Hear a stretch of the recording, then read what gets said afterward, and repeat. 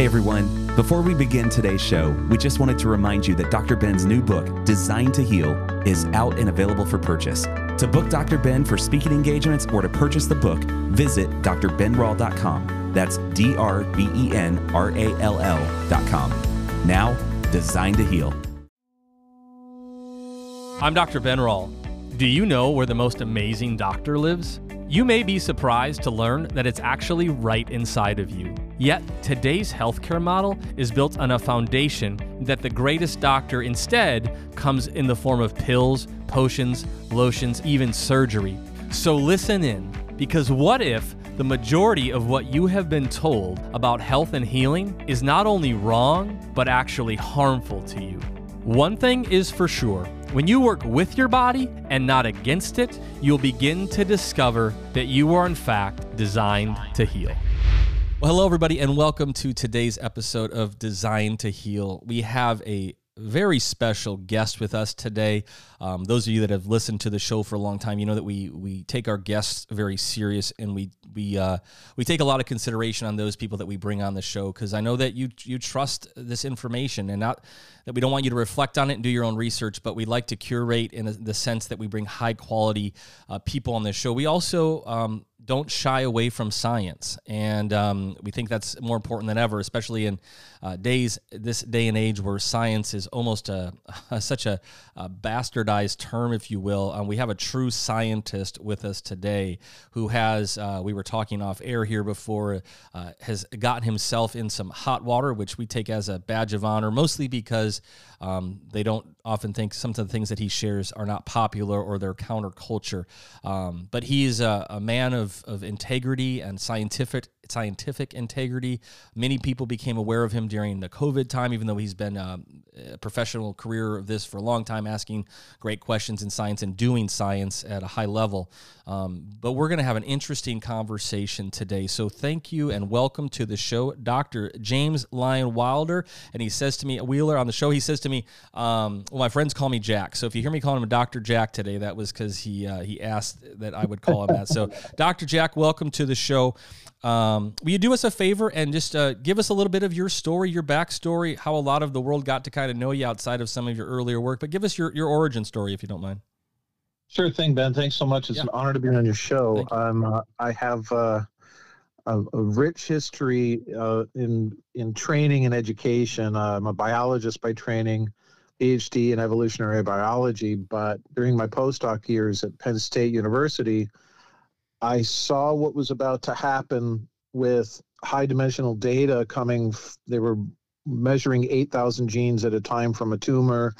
I knew what was going to happen, given that I had trained extensively in data analysis. So I decided to jump ship off of evolutionary biology and not pursue a research career there, but rather go into biomedical research to help clinicians do their science better. And I'm an objective scientist. I did not want to waste the opportunity. It turns out a few years later, I was analyzing data sets that had 450,000 measurements from peptides and, serum or cerebral spinal fluid from patients. And so I made the right call. I ended up at the University of Pittsburgh in the Department of Pathology and at the University of Pittsburgh Cancer Institute. And news across the campus spread of my success in bringing in $27.5 million in collaborative grant funding. So everybody wanted to work with me. They gave me a research core, $650,000 a year, and a staff of 4 to basically crank the wheel. And we did it objectively. And the interesting thing is where we stand right now. You said, science is a bastardized term. I've written articles on how it's actually pseudoscience being masqueraded around town as dressed up as science, right? Well, we have a man who is the science as well, so there's that. We never had that before. Yeah. So exactly. So we have this problem now, but back then, this was 2002, 2003, all the way up until 2012, 2014. We had rumblings of maybe there was something wrong with the way the biomedical science is being done. There were problems first in psychology, non-reproducibility, There was the occasional fraud. I only saw 2 cases of fraud at the University of Pittsburgh when I was there, and I put both of them to an end. I prevented 2 cases of research fraud myself. Doc, can I ask you a question before you go into it? Because I'm just curious. So was this a super rewarding and rich time in your life? Like, were you really feeling like you were in the niche, you're doing important work, the science you feel is good science, you're overseeing it? Because, I mean, you've had like almost multiple lives with some of your journey. Maybe were you just thinking, hey, this is going to be my career? Really, with those happy years, a happy home, well supported by your people, felt like you were with integrous people amongst you? Or even then, was there rumblings, or was it just a happy time? Well, there's always the rumblings. I'm not a political person. I don't play well with others if they're going to try to jockey politically around and maneuver and manipulate. So, I put my nose to my grindstone, and we did over 100 studies over a 10-year period. And most of the data went into grant proposals and research, small research studies. But I was happy. I used to tell people I have the best job in the world. Okay. Why? Because, there are millions of dollars, hundreds of millions of dollars actually being spent to produce data from patients to do things like try to learn how to predict who's going to respond well to which chemotherapy or which treatment for cancer. Sure. Wow. That's like, I'm getting goosebumps just thinking about it right now, thinking about how useful it would be to not waste people's time by giving them one drug. Did it work? No. Okay, we'll stop that. We'll try another one. Suffering the toxicity of 3 and 4 and 5, 6 different treatments, but rather pretty well know whether you're wasting your time with a given treatment idea. And so I was on a huge number of grant proposals. They're called SPORES. I was on project grants. I brought in $7.5 million of military money to try to help the U.S. military. This was per year for 5 years to try to help the U.S. military determine whether they could detect biomarkers in the blood of men and women on the field in the theater of war.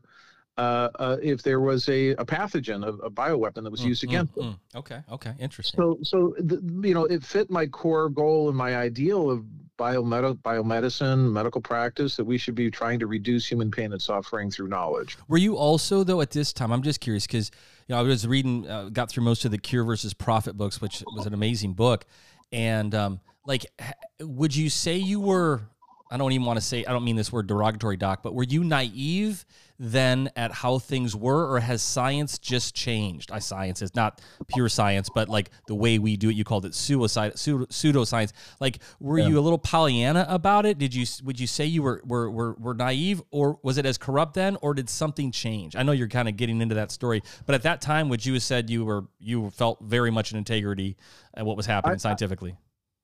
I projected an aura about me that I wasn't one to mess with because I wasn't going to play ball. Okay. So I kind of created my own reality. And that's a lesson that if I could talk to people who are in the throes of being in academia, if you're a young assistant professor and you think, oh my gosh, this institution eats their own. Well, speak truth to power. If you're a postdoc at an institution and some guy's telling you, come over and be a faculty in my department, say, show me one of the faculty that you've recruited from postdoc that's made tenure. Show that you're not stealing all of our ideas or taking credit for all of our grant money.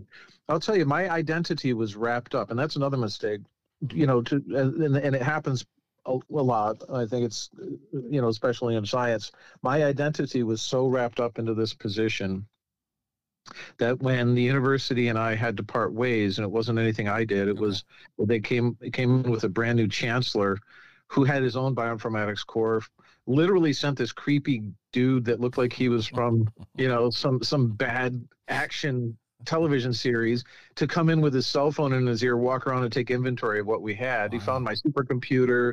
He found my staff. He found I had a great gig going, and everybody knew it. Sure. And he wanted it. So he just basically said, I'm the biggest, I'm a 1,600-pound gorilla. This is my domain. I'm going to take this away from you. And so my identity took a hit, and I was hurt. I was hurt by, I had a gig lined up at Johns Hopkins University. I could have gone that way. I'm glad I didn't, because I decided to start writing books instead, and then see what would happen if I created an independent research institute to continue doing research for the public, to reduce human pain and suffering through knowledge. And it was really, that's IPAC. That was really an experiment to see where it would go.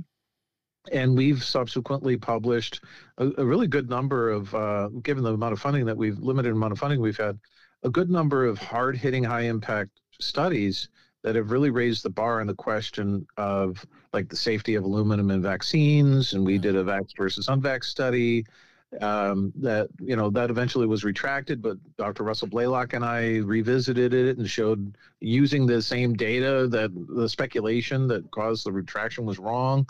And so, I was thrilled. I was happy, but I made the mistake of tying my personal identity up with my professional identity. And I don't know if I can transmit that well enough. It's very important to realize that you don't have a choice but to be yourself, whoever you are. And if you're the person that's going through this particular experience right now and it's painful, then that's who you are. And, the future can be extremely bright after a dark period.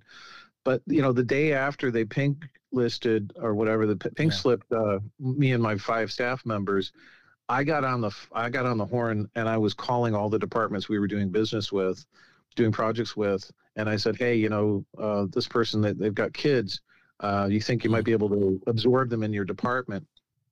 And so, I put other people first. I'm generous to a fault. That was actually, generous to a fault was on my faculty evaluation when I was in the Department of Pathology. Wow. Like collaborative to a fault and generous to a fault. I'm like, how can you be too collaborative? You're doing research on cancer. Wow. It's the number one thing that people don't want to get, Let's collaborate. Let's talk. Let's put our ideas together. Let's talk. Let's not compete, right? Wow. And so to that extent, it could be said that I was Pollyannish, but I'm more so than Pollyannish. I think I'm an idealist. Yeah. And that's by choice. We have to carry the ideals of what kind of society and civilization we want around in our heads. That's why I will never accept Stoicism as a worthy endeavor. I want to understand how we can best understand.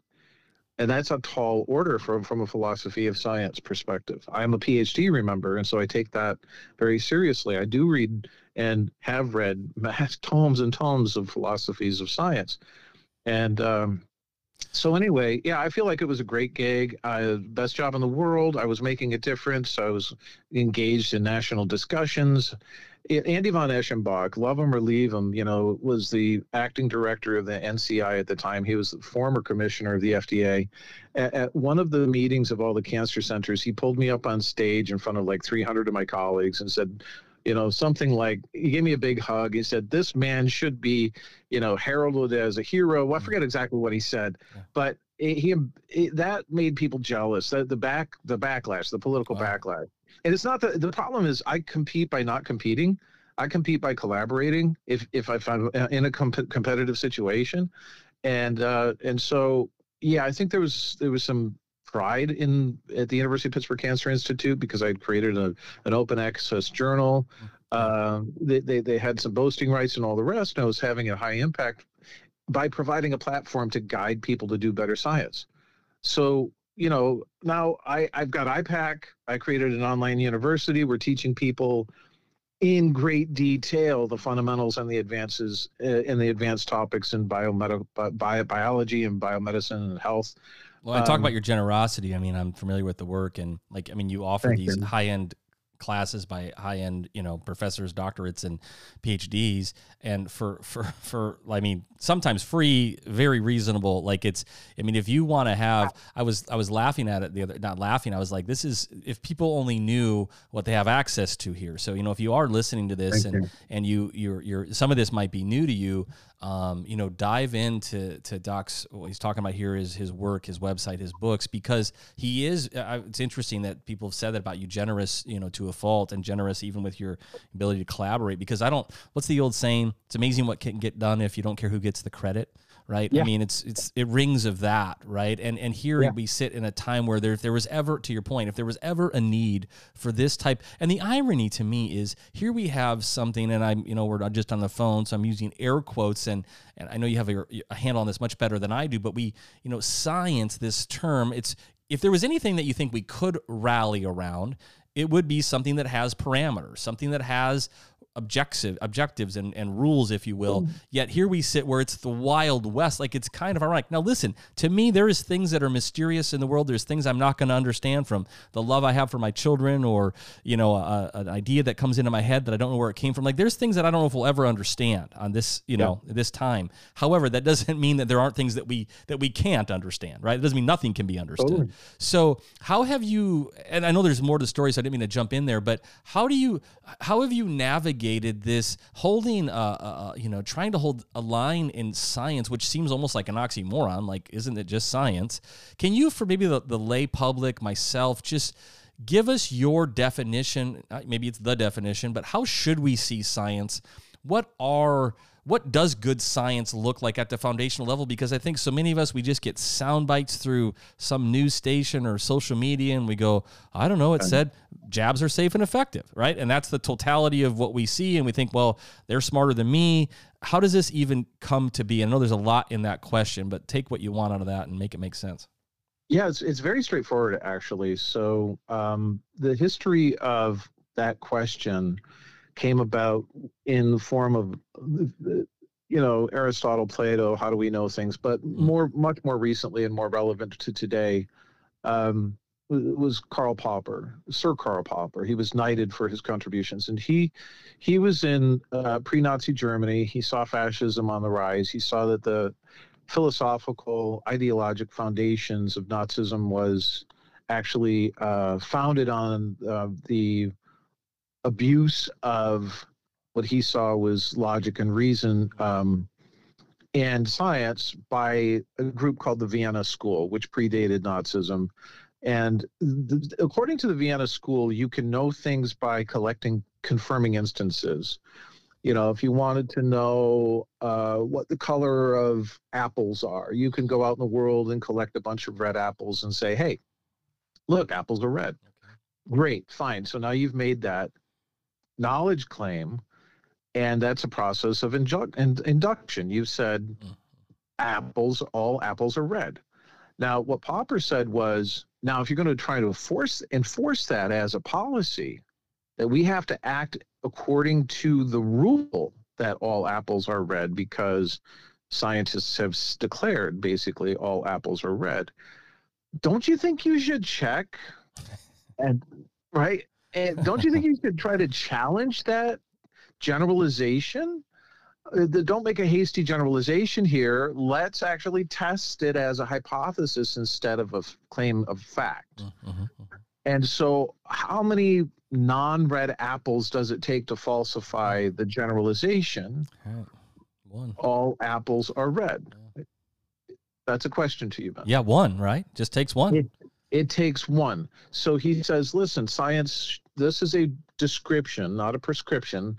This is a description by which we can demarcate science from non-science. If you're making knowledge claims on the basis of something that you yourself, in earnest and with high integrity and honor, have sat down and tried to think of a critical test by which you can challenge the notion of what you think is true, and then you apply that test and look at the evidence of the test and evaluate the hypothesis in light of the evidence of the test, either it fails the test and you have falsified it, or it actually passes the test and you have corroborated it.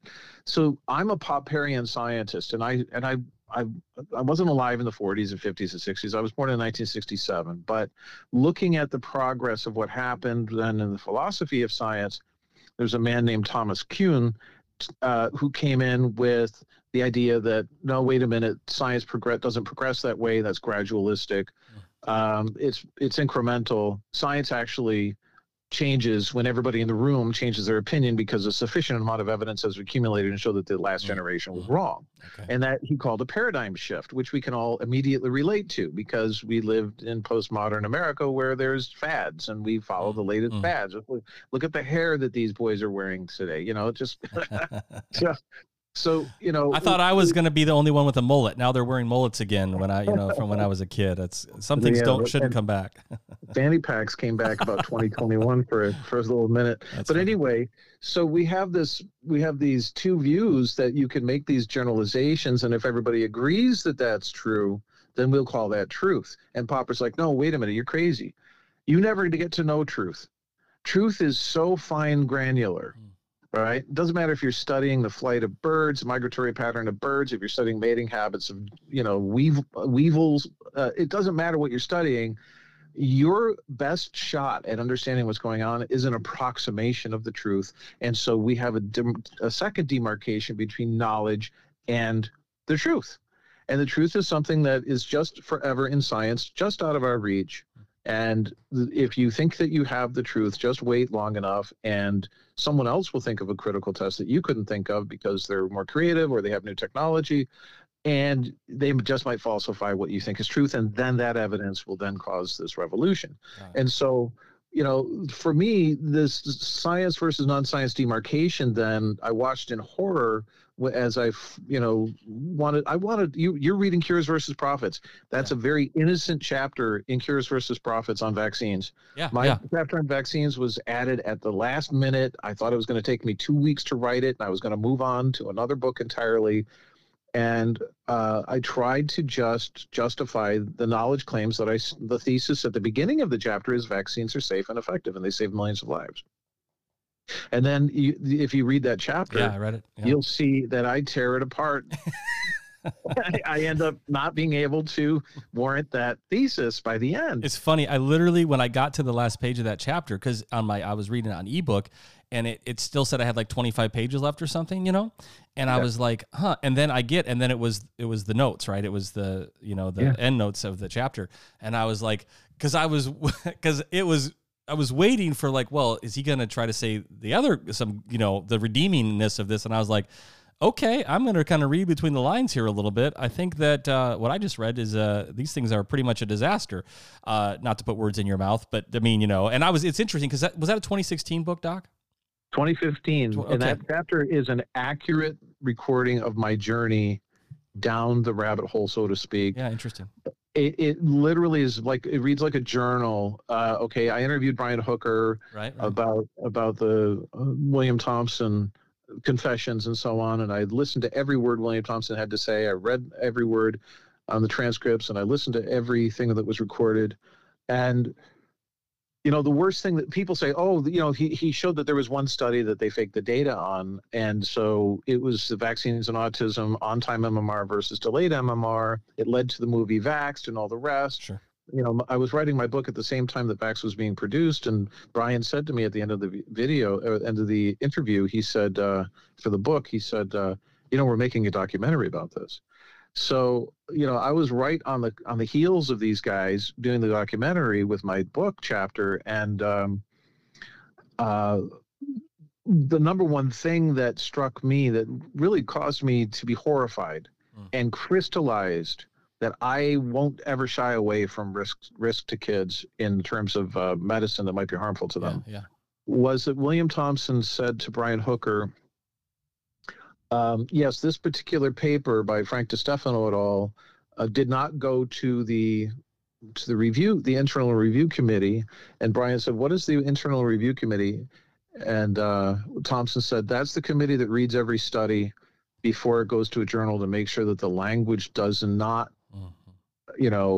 scare people away from vaccines. And okay. And then Brian said, wait a minute, what the hell is that? And then Hooker said, Thompson said, oh, no, we do that for every vaccine study. It's not just this one. Every vaccine study goes through sanitation committee. And that's when the floor fell out from underneath me. We're flying blind. We don't even have radar. We don't have, we're nothing, right? And we have no idea what damage might be happening to these kids. And they're pushing, after I wrote my chapter, they really started pushing, and after Vax came out, they really started pushing, taking away exemptions for mandates, mandated for pediatric vaccines And then I got swept into kind of a whirlwind tour with Del Bigtree and Bobby Kennedy and many others, and our late beloved Tony Bark, testifying at state capitals saying, hey, here's what you're being told about vaccines. This is what the science actually says. And by the way, it's fraud. So, I still correct people. I kind of have like a knee-jerk reaction when people say, I can't trust science. I'm like, well, no, you can't trust fraud. Yeah. Please don't throw away science. And there's a lot of people that on the left that are concerned that what they see as anti-science from the right will lead to things like the destruction of science departments in schools and things like that. Like, no, wait a minute. That would be an atrocious disaster. If you take away science out of universities, if you take away science out of the school curriculum and so on, because even if you have a religious fervor and you want to do this out of defensive, right? Yeah. You are then just leaving all the science to these agencies. They're going to do whatever the pharmaceutical companies need to get their products into your body. So because this I think is so important. It's interesting. That was my first question, was to ask you about that chapter, because I was curious, because I've known you more since then than I did before then, and I was so. You can see why people, and of course, since I'm in practice, I see patients, I see just the public interaction. And you hear, now I'm probably have a biased group of people being in more holistic type of care, but you see how people have been so frustrated over these last few years, where they just about do metaphorically throw the baby out with the bathwater, right? Which is, I don't trust a darn thing that comes out of these 3-letter agencies. I don't trust, just fill in the blank after that point. And they have justification. This is why I wanted to have you on, because in many ways, they're right. They have very strong grounds to be very frustrated by what is happening, and you don't almost know who to trust. So then you can see how we just say, to heck with it, throw our hands up in the air and say, I'm just going to, do my thing or something. Now, that does create a vacuum for like you said, if we leave it completely because it's not stopping, then it's going to just be even worse, is one thought on it. But also, I guess my other question before you answer that one, Doc, was it hard? Did you have a crisis moment in there when you came up, you woke up to this, you start, Del and Bobby and those guys, and you're seeing what's happening, or was it not hard for you to step in and once you saw it, to just fight, or did you go, oh man, this is probably a career killer, if you will? Well, listen, I had kids. Yeah. My 2 boys are now, graduating college, and one's in graduate school. Yeah. But at the time, they were in middle school, and I was in a relationship, and so my decision was going to impact other people. I knew full well that if I put this chapter in this book, I did not have to put the chapter in the book. It was of my own volition. I wasn't under contract to write a chapter or anything like that. I knew that if I did it, that it would end forever my academic or your ability to ever get a position at a university. I knew it because I know how the game was being played. And so I had seen a video of a young man who was having seizures after vaccines, and he has them on an ongoing basis. So I remember I was on McKnight Road in Pittsburgh, Pennsylvania. I pulled into a drugstore. Grace was in the car next to me. I said, Grace, I got a decision to make. Will you watch this video with me? And I watched it one more time, and I said, okay. So from that perspective, I wasn't being heroic. It was, there's a kid out there whose brain's going to be destroyed. Okay. Yeah. All right. Their life is going to be destroyed. For me to have a cushy job, I know what I know. I have to get it out there. What I want now. I knew it was going to be tough. And I have sold 3 properties to make do with IPAC and to launch IPAC EDU. I have sold through, and I'm not saying the society owes me anything, but that's how dedicated I am.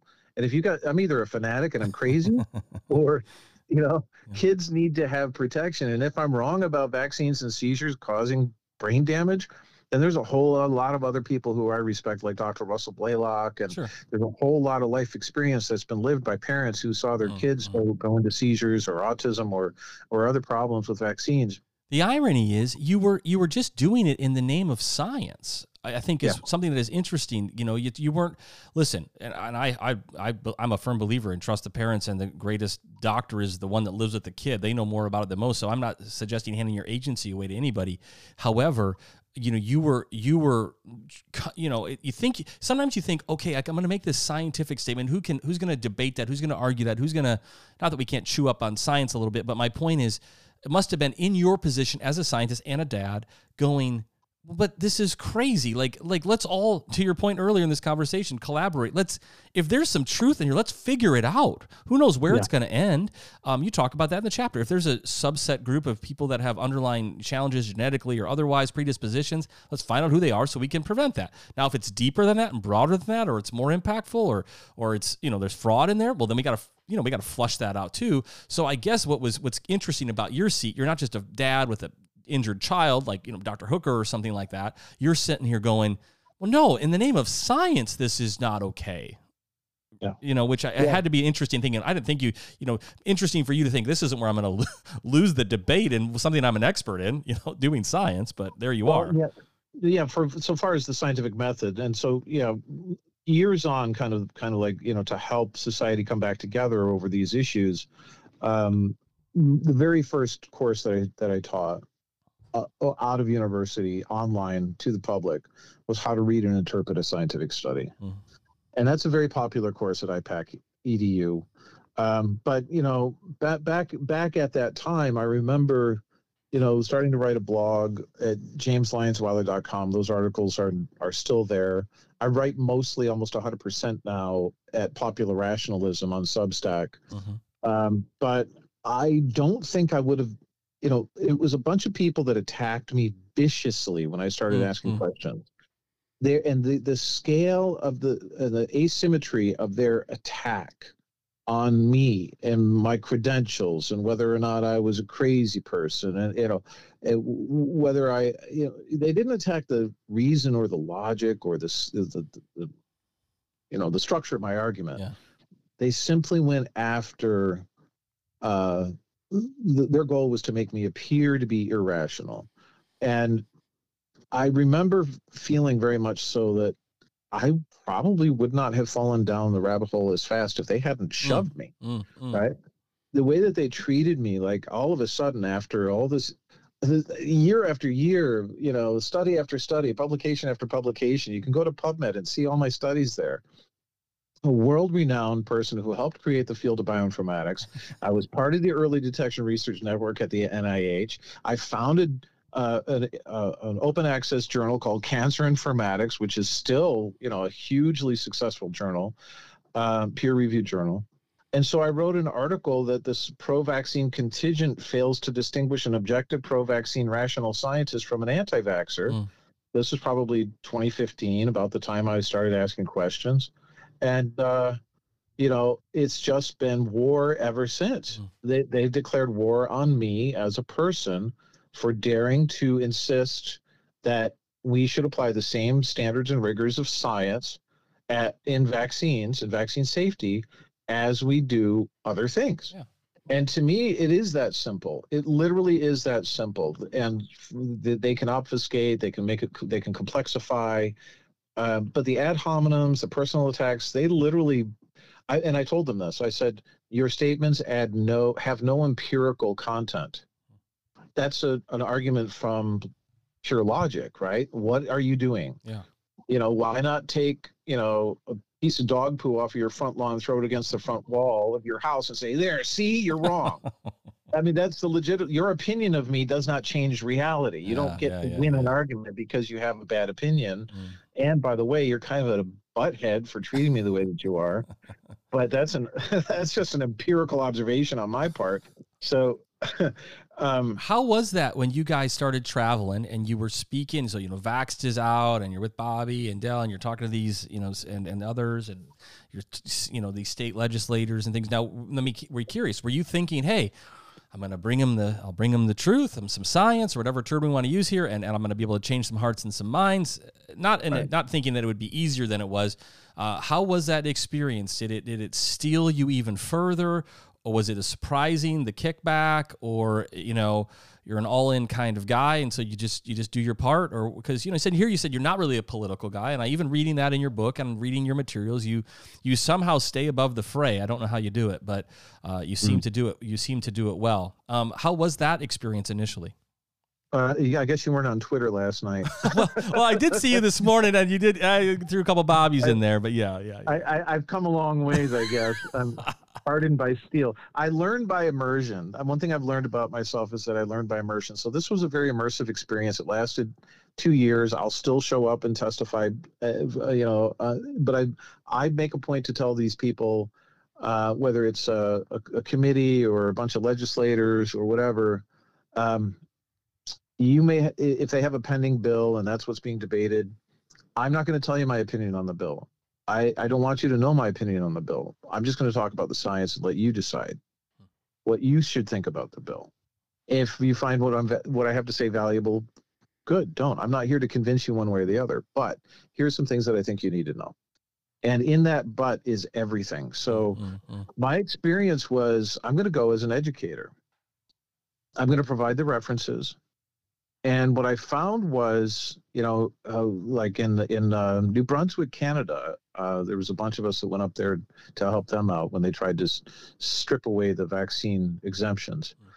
That committee actually came a long way. It was Dr. Bob Sears and myself and Ted Kuntz and a bunch of others.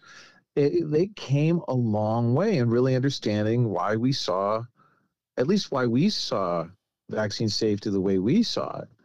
And so it varied. My experience varied from state to state, obviously. And in this immersive experience, one of the most profound and wonderful things that I experienced was, you go to basically almost any state capital, and you have to hand them your wallet and your keys, and you have to go through a scanner and all the rest. But in Oregon, people were walking around in the state capital with open carry. Now, how is that relevant to what we're talking about? Well, there's variation from state to state in the rules and the laws. Not every state is a clone. And so that really reinforces the idea that our great democracy is 50 independent, semi-independent, semi-autonomous democracies. And I know people are going to say, wait, it's a republic. Yes, it's a republic. It's actually a confederation. But, there are 50 experiments on how to get things right, and more importantly, how to get things wrong. And so that one state should be able to learn from another about their mistakes. And so the very fact that on the heels of this, then, they had the measles epidemic, which was not an epidemic at all. It was a little outbreak. Right. And they blew that way out of proportion. And every kid everywhere's got to be vaccinated against everything. Right. Because of this measles outbreak, 38% of the measles cases from Disneyland were actually vaccine type rashes, misdiagnosed as measles. So we were going into a total police state over vaccines. How convenient that we have this epidemic. And so, of course, when I've heard about that became a pandemic, I heard about the virus. The first thing I did was download the proteins and use my bioinformatics skills and analyze all of it and say, hey, if you're going to make a vaccine, go ahead, but don't put these particular parts of these proteins in the vaccine because you're going to make people sick. And you can go to that paper. It's April 2020, right? And most people were just learning about the virus in April of 2020, and I had a peer-reviewed publication on it because I could see the writing on the wall. There's going to be mass casualties from the vaccine because they're going to try to mandate a respiratory virus vaccine during a pandemic, and they're going to have to do multiple doses. And, oh my gosh, look what's going to happen. People are going to get autoimmunity through molecular mimicry and everything else.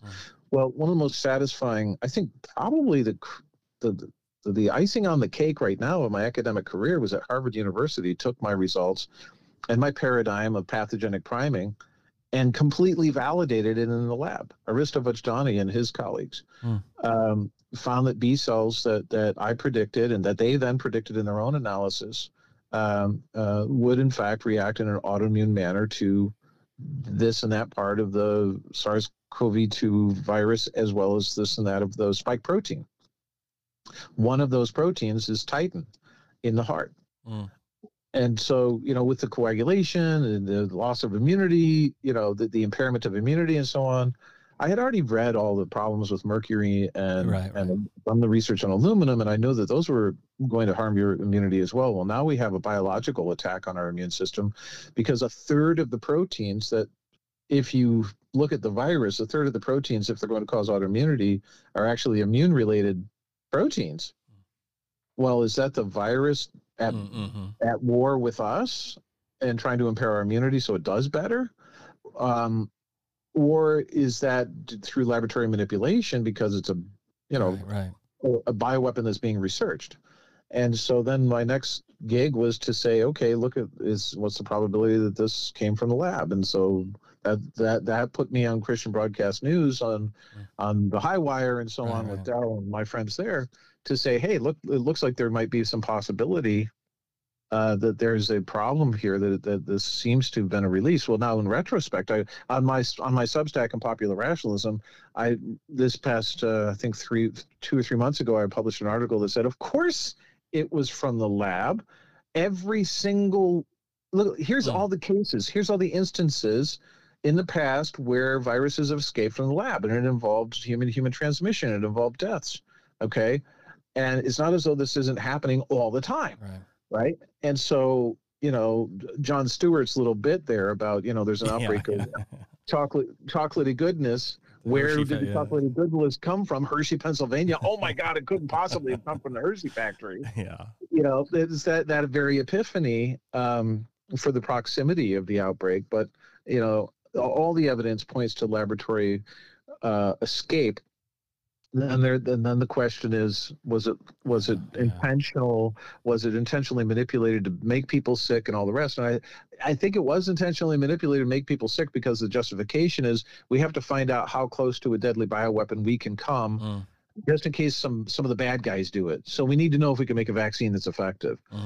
And so this is their justification to actually make bioweapons in the lab to try to see how close humanity could get to it without any comprehension that, hey, you know what, that janitor just might cut corners in the disposal of the laboratory animals, right? They might not follow safety protocol, or it's as if they thought that they had a magic bubble around them on safety if it wasn't intentional, if it was an accident. But then the cover-up is where the intention comes, and the cover-up is obvious. China told the scientists to stop criticizing anybody who said it was from the lab, including me. After the Chinese scientists published a paper saying, we are appalled that IPAC, James Lyons Weiler, would say that this virus was somehow, from the lab. That's all very early on. It's all part of the peer-reviewed literature now. So I do have this kind of like storied existence, but thank you. This has been a crystallizing reflection moment for me, because it is really, truly all about making sure that science survives to the next generation. I have 2 boys, and there are tons of thousands of kids who were raised that science is a good way of knowing. And if they turn to science and they find people like Fauci and the others who are liars and cheats and thieves, and just that their character allows them to write themselves permission slips to lie to the public about reality, that I don't want them to follow that model, and I don't want them to become disenchanted in science. So it's really important. This is going to seem like a strange segue, but I have a question that I want to talk to you about, and I thank you for walking us down just kind of this logic or flow chart of maybe how we got to where we got. And a lot of times there's often, even you used the reference earlier back in the beginning about how in the beginning time, was it the Vienna Institute? Is that what it was called? Or Vienna School? Like we often don't see it at its at its beginning. If we're not close to it, or we just don't have the right lens to see it, we can miss things that in hindsight, of course, seem very obvious. And so now as we look back through these last few years, we do want to learn from things, but we also don't want to, like you said, walk away just out of frustration and throw our hands up. I think that would lead to worse outcomes. That being said, a person like yourself that has such extensive knowledge in good science and isn't afraid to go where it takes you. This is funny. I was reading your article about the Kardashian, right? The Kardashian scenario, right? Because this is something that I think is a weird segue. People are going, where are you going with this? But there's this, sometimes for a person that almost says, hey, science, science, science, then the assumption, or almost the assumption, just the belief is, hey, the more of that, the better, and let's just do science to everybody. So this article you were referencing, I think with Kardashian saying, hey, and being in holistic medicine, I see some of these clinics that open up. And again, I'm a supporter of most of this, but it's some of this high end, everybody needs a full body scan every 6 months and everybody needs blood work every 30 seconds. And I shirk from some of that, Doc, for me, because first of all, I think it puts healthy living or good health care, it seemingly puts it out of reach for the average person, which I don't believe it should be. I believe that people should be able to be well and not have to be independently wealthy to have that happen. I just believe that generally speaking, good, clean living is available to us and should be available to us. And that does include clean water and clean air and things like that. That being said, I think people have a false belief that, well, wouldn't that be a good thing if we could just get everybody a CT scan tomorrow? I remember reading this article, then I want to get your thoughts on this, because I think this will give people maybe a contrast where, just because we have science, and many times I'm using air quotes here, doesn't mean that we just need to apply it to everybody all the time, every second. I remember an article when wearables were first kind of coming out and getting more popular, and they could, pick up potential arrhythmias and some of this stuff. And they were interviewing this, and then the argument was, well, hey, should we have the iWatch, or whatever, like automatically call the ambulance to you and this kind of thing. And I remember they were interviewing this cardiologist, and he said, I think it's a terrible idea. And his point was, and I'm not picking up his exact numbers, but his point was, hey, about 97% of the time, those are nothing, or 97% of the time people just have those. They're kind of a normal variant. They don't all need intervention. And since interventions are dangerous and costly and deadly for some people, we have to really kind of pause and think about this. And so do you mind, and I don't mean to put you on the spot here, Doc, but because there's an other side. I mean, even though you work in applied science and how this translational science and how it applies to people and humans and real life outcomes, there's also, an appreciation, I think, I don't want to put words in your mouth. We have to have an appreciation for humans' ability to adapt and heal as they are. And not everything needs an intervention every second of the day. And I think, right, believe it. So do you mind talking about that Kardashian piece and your take on that? Yeah, sure. So the question at hand is whether or not, if you have a screening procedure, is it ethical? It's really a question of ethics to apply it to everyone in the population. And let's ask it a different way. When is it ethical to do so? So the problem becomes apparent when you look at the numbers. If you have, say 1 million people that you're going to screen, and you're just using it because the technology might, like a CT scan might be able to pick out an anomaly. Sure. And you're just using it because you want to do early detection, and you're doing it for all the right reasons. Or let's say it's a PCR test for COVID-19. And wouldn't it be nice if everybody just test before you go to work? No problem. If you're positive, you're positive. If you're not, you're not. Yeah, what's the harm in that, right? Come on. What kind of person are you that would go against that? Right, exactly. And the problem is the presumption that if you're positive, and you're not is not correct. The tests are not perfect. The ability for the test, any diagnostic test, to be able to give physicians 100% accuracy is almost non-existent. And part of it's because of the idea that we really haven't worked out the diagnostic problems of how to use multiple factors. But if you're just doing a screen, you're just saying, okay, I want to see if anybody has something, and then what? Yeah, the presence of that doesn't mean infection. Yeah, right. Or that you're, for sure. In laypersons speak, it puts the cart before the horse, because if you have a test that sometimes says that you're positive for the virus, or that you have an anomaly, individually you're going to be concerned. Oh my gosh, they think that I have cancer. Sure. Okay, fine. So there's the emotional toll. That's a problem. But then multiply that by 3 out of 100 times 1 million. If it's a 3% false positive rate, that's a lot of people.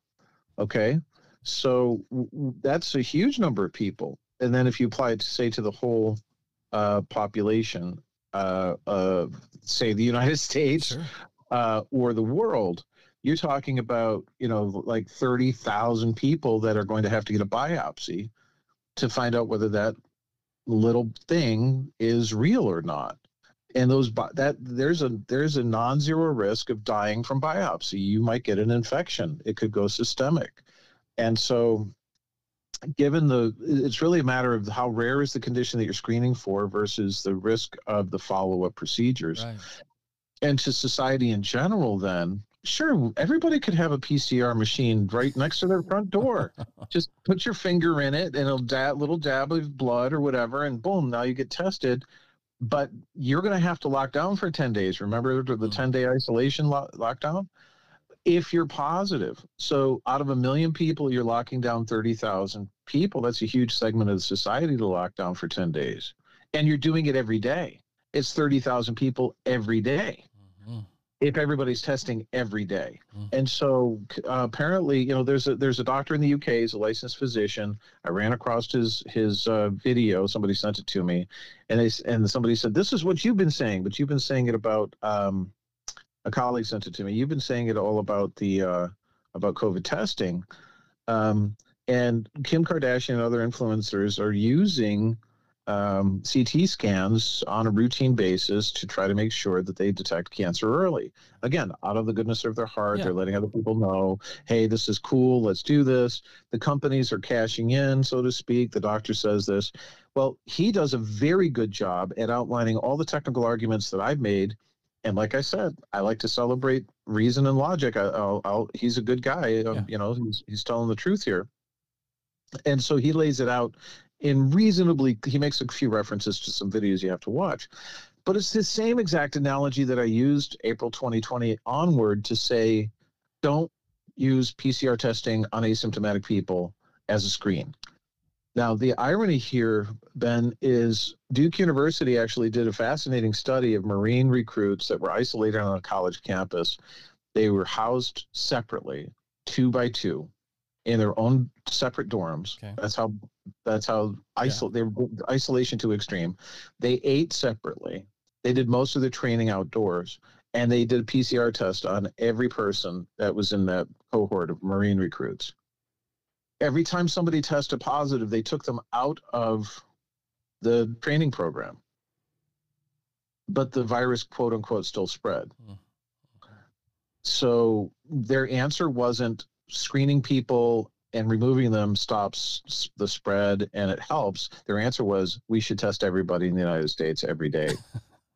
And they're clearly trying to push, this was a Duke University study, trying to push testing as a mass profit. I believe that they were doing it. It doesn't make any sense logically. It's the only explanation that I can think of.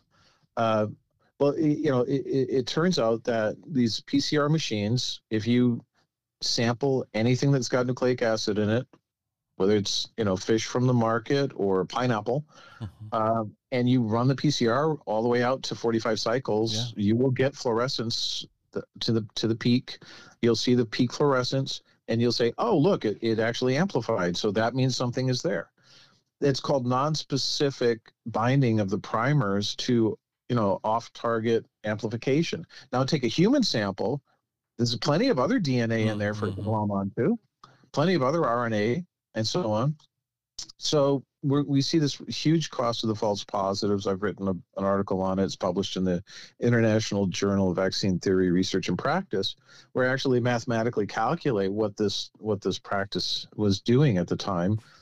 It's sheer madness to expect that without having a control sample in your PCR that tells you where zero is, that you're going to do anything but, mostly get false positive results. And so Dr. Singhang Lee from Milford, Connecticut was publishing some of the same material. We put together a consortium to fundraise to do research, and he was actually able to procure clinical samples out of New York City that had been screened by PCR. There were 20 that were PCR positive for COVID and 20 that were PCR negative for COVID. And he found that 60% of the negative ones were positive and 40% of the positive ones were negative when he actually sequenced the amplicon. Okay, so that's how much of a mess this is. Wow. The actual reference kits that were being sent out to labs were completely a mess in terms of their labeling on whether the patient had COVID or not.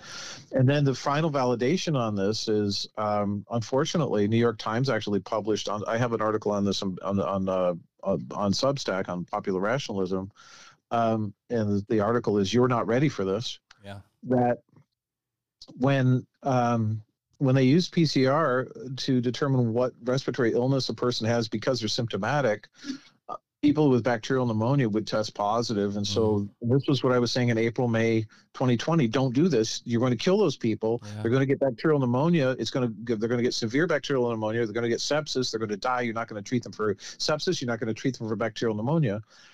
Sure enough, New York Times published most of the people who died in hospitals on ventilators died not from COVID-19 virus, the SARS virus. They died from bacterial pneumonia. Completely preventable.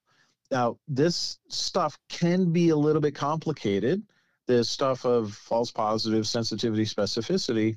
And so next year, we're going to have a course on molecular diagnostics. And we're just going to teach the fundamentals so the public can know. And that's why IPAC EDU is so important. If I've had students that have come through my classes and they've said, "Doctor, listen, I can talk to my brother who's a doctor and my sister-in-law, and then now they're listening to me because I know the language to use. I know how to talk to them." I've had people tell me that their husbands hadn't been able to go to work 2 days in a row for the past 20 years. And they took my course in autoimmunity and human health, which is open for registration right now, by the way. Good, yeah. And that they got the doctor to accelerate the test for mast cell disease, and now he's getting his proper treatment and goes to work every day and he's happy. Doc, do you, so I've got one just thought on this, and then I want to kind of ask you a final question. So what interjected into, you could listen to you walk us through that and you go, makes sense.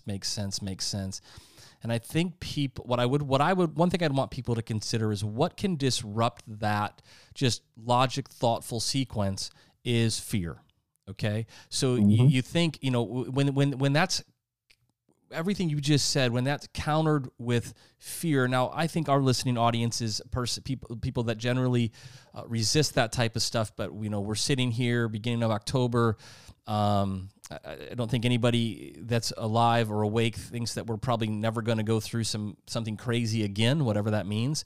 And so you need to be, because we can sit here 2-3 years later. Now, you were at the tip of the spear, largely because of your experience, and you know what to look for. You know what questions to ask. You've been doing that long before COVID came.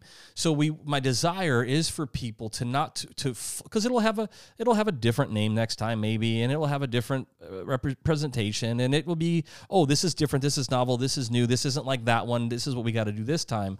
And so if you have anything to say about fear, and I guess my final question is this, so maybe it goes together, is where do we go from here? Being a scientist that, translational science, and how does this apply to us as people today, moving forward, living our lives? Do you have kind of how do you sum it up? And not that you always can, but where do we go from here? How do you want us to think about it? How do we need to think about this that helps us in our daily lives, depending on where the future takes us, right? Sure. So listen, I want you people to understand this. You were gaslit by your government. You were gaslit by Fauci. It's the same exact tactic that an abusive partner uses to gaslight their alleged loved one, their supposed loved one, in an abusive relationship. So read what you can read about how to overcome gaslighting. Part of it is, let's go through the steps of gaslighting. I'm going to tell you one thing one day with all the confidence that I have, right?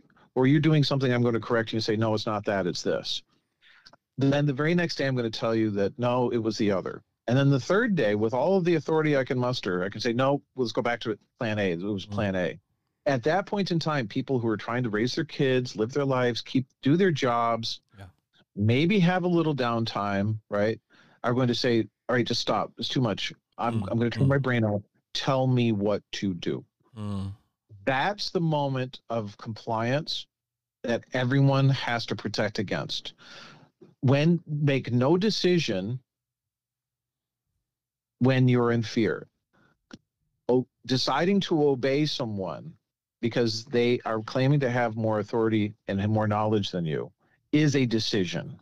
Own that decision intellectually.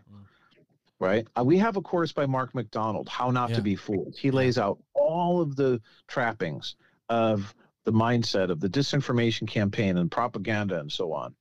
I haven't counted them in a while, but I think it's something like an embarrassing 800 articles on popular rationalism, which is free. They're all free. You can go to popularrationalismsubstack.com.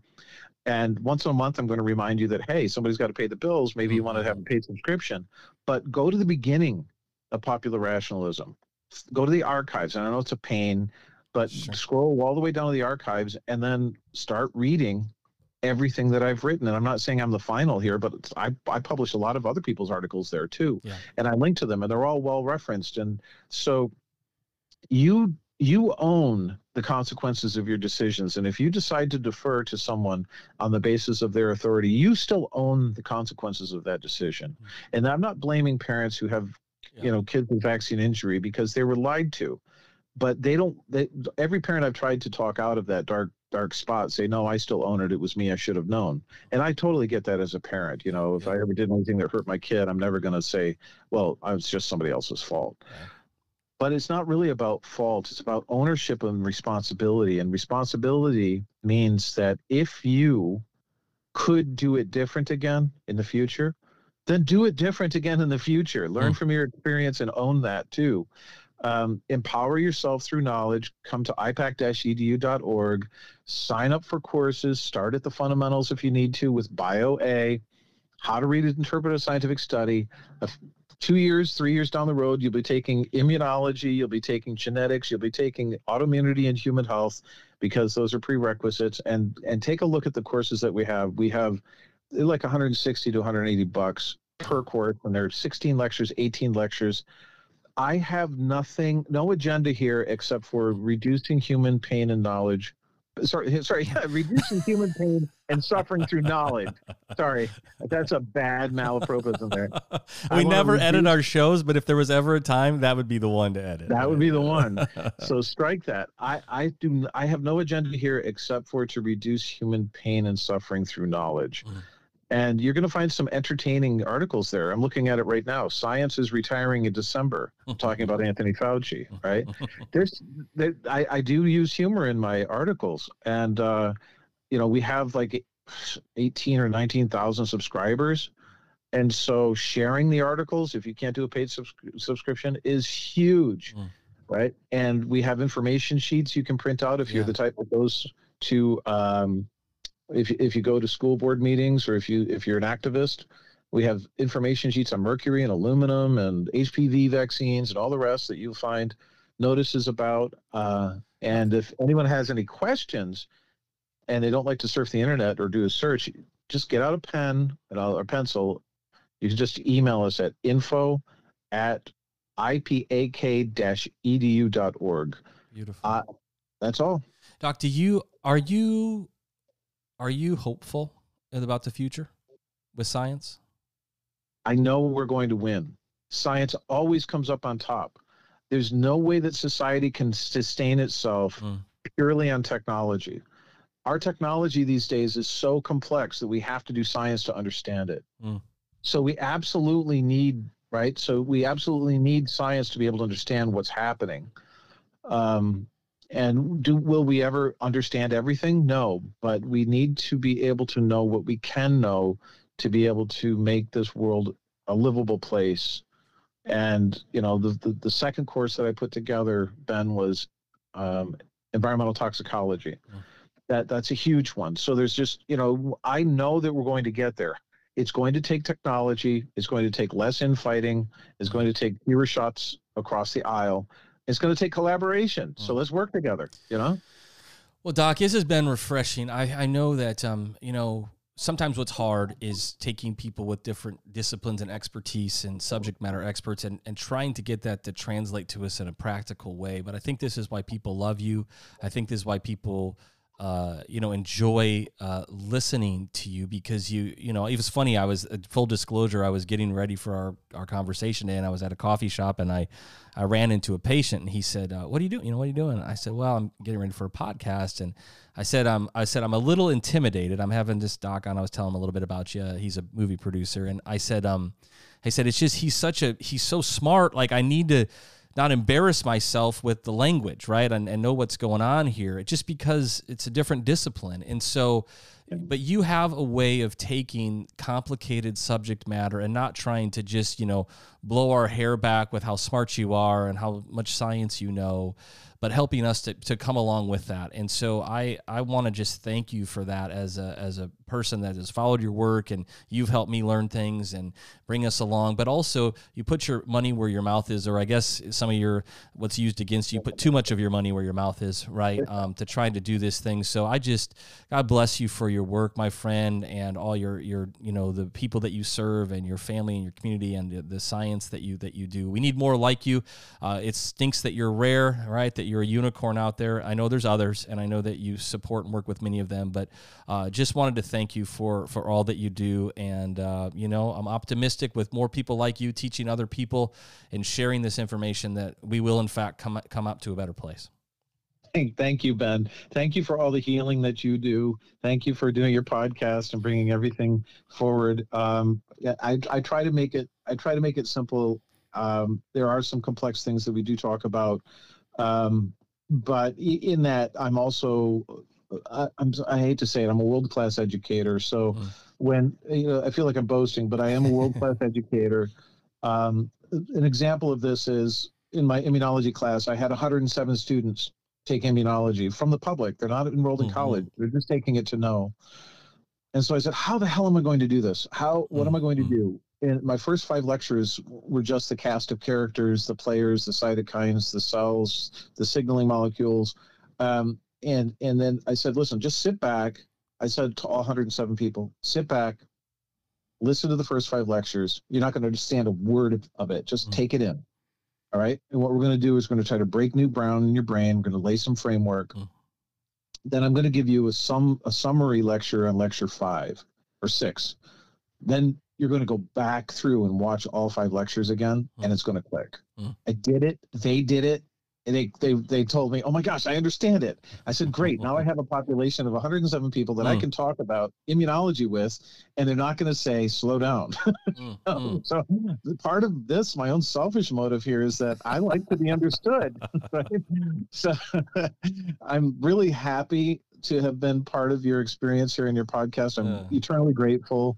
I'd love to have you on Breaking Science sometime and talk about what the heck chiropractic is doing to make people better these days. There we go. Well, I'll have to do the same thing that you do. I'll have to just say, okay, a bunch of what I'm going to say is not going to make sense. But eventually, after I review it with you, you say, oh, now it clicks. All right. Makes sense now. Yeah.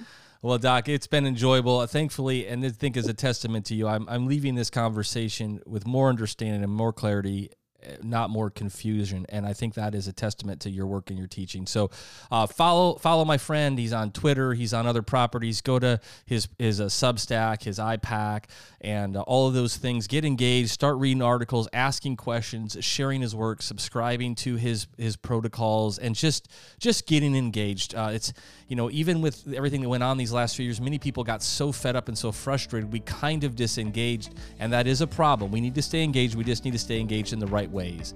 And so hopefully that this has encouraged you that there is good scientists out there trying to do the right work the right way and bringing us with them. So appreciate you, Dr. Jack, and we'll talk soon, my friend. Thanks so much, Bob. All right, take care. If you enjoyed this episode, don't forget to subscribe. And if you want to support the show, give us a 5-star review and share it with your tribe. To learn more about Dr. Ben's work, visit achievewellness.clinic.